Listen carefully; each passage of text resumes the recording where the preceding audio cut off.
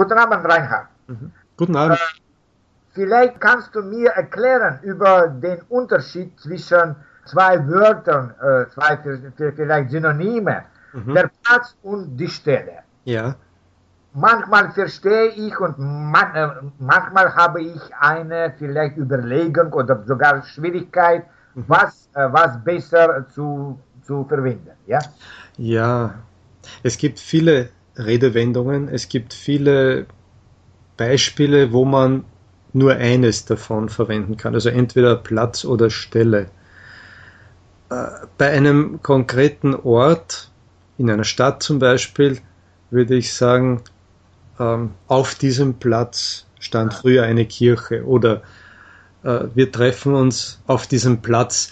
Plätze sind ja auch Straßenbezeichnungen. Aha, okay. Also ein Platz, so wie der Rathausplatz. Aha. Das ist eine Straßenbezeichnung.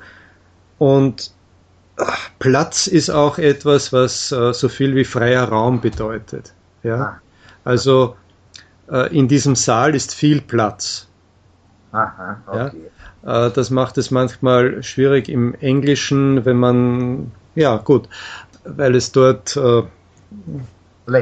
Place gibt und das ist nicht immer gleich verwendbar wie das deutsche Wort Platz.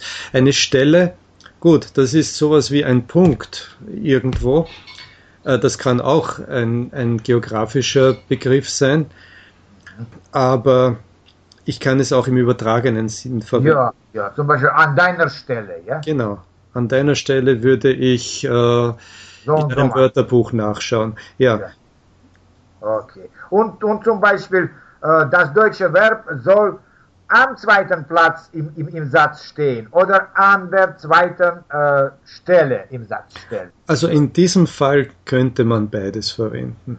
Man muss nur aufpassen, wenn es um eine Rangliste geht, zum Beispiel im Sport oder in der Wirtschaft, jemand oder ein Land steht am ersten Platz und am zweiten Platz ist man nicht immer so glücklich. Man hätte gerne den ersten Platz erreicht. Aber man kann natürlich auch Stelle manchmal verwenden. In der Mathematik gibt es die Stelle auch, und zwar die Dezimalstelle, also nach dem Komma. Okay. Ja, die Stellen nach dem Komma. Zum Beispiel über Sport auch Platz vielleicht. Ja, der Sportler hat den ersten Platz, genau. Ja. Stelle ist mehr übertragen. Also an erster Stelle ist es wichtig zu gewinnen. Ja, also vor allem. Ja, an erster Stelle ist so viel wie vor allem. Ja. Aber natürlich, es gibt auch im Beruf Stellen, also zum Beispiel Freistellen oder Stellenangebote. Und in diesem Fall kann man nicht Platz verwenden, aber man könnte sagen Arbeitsplatz. Ja, Arbeitsplatz, wo ich arbeite, ja? Genau, ja. Okay, gut, danke. Das war kurz, aber sehr, sehr... Ein paar Beispiele, ja. Ja, danke dir. Bitte.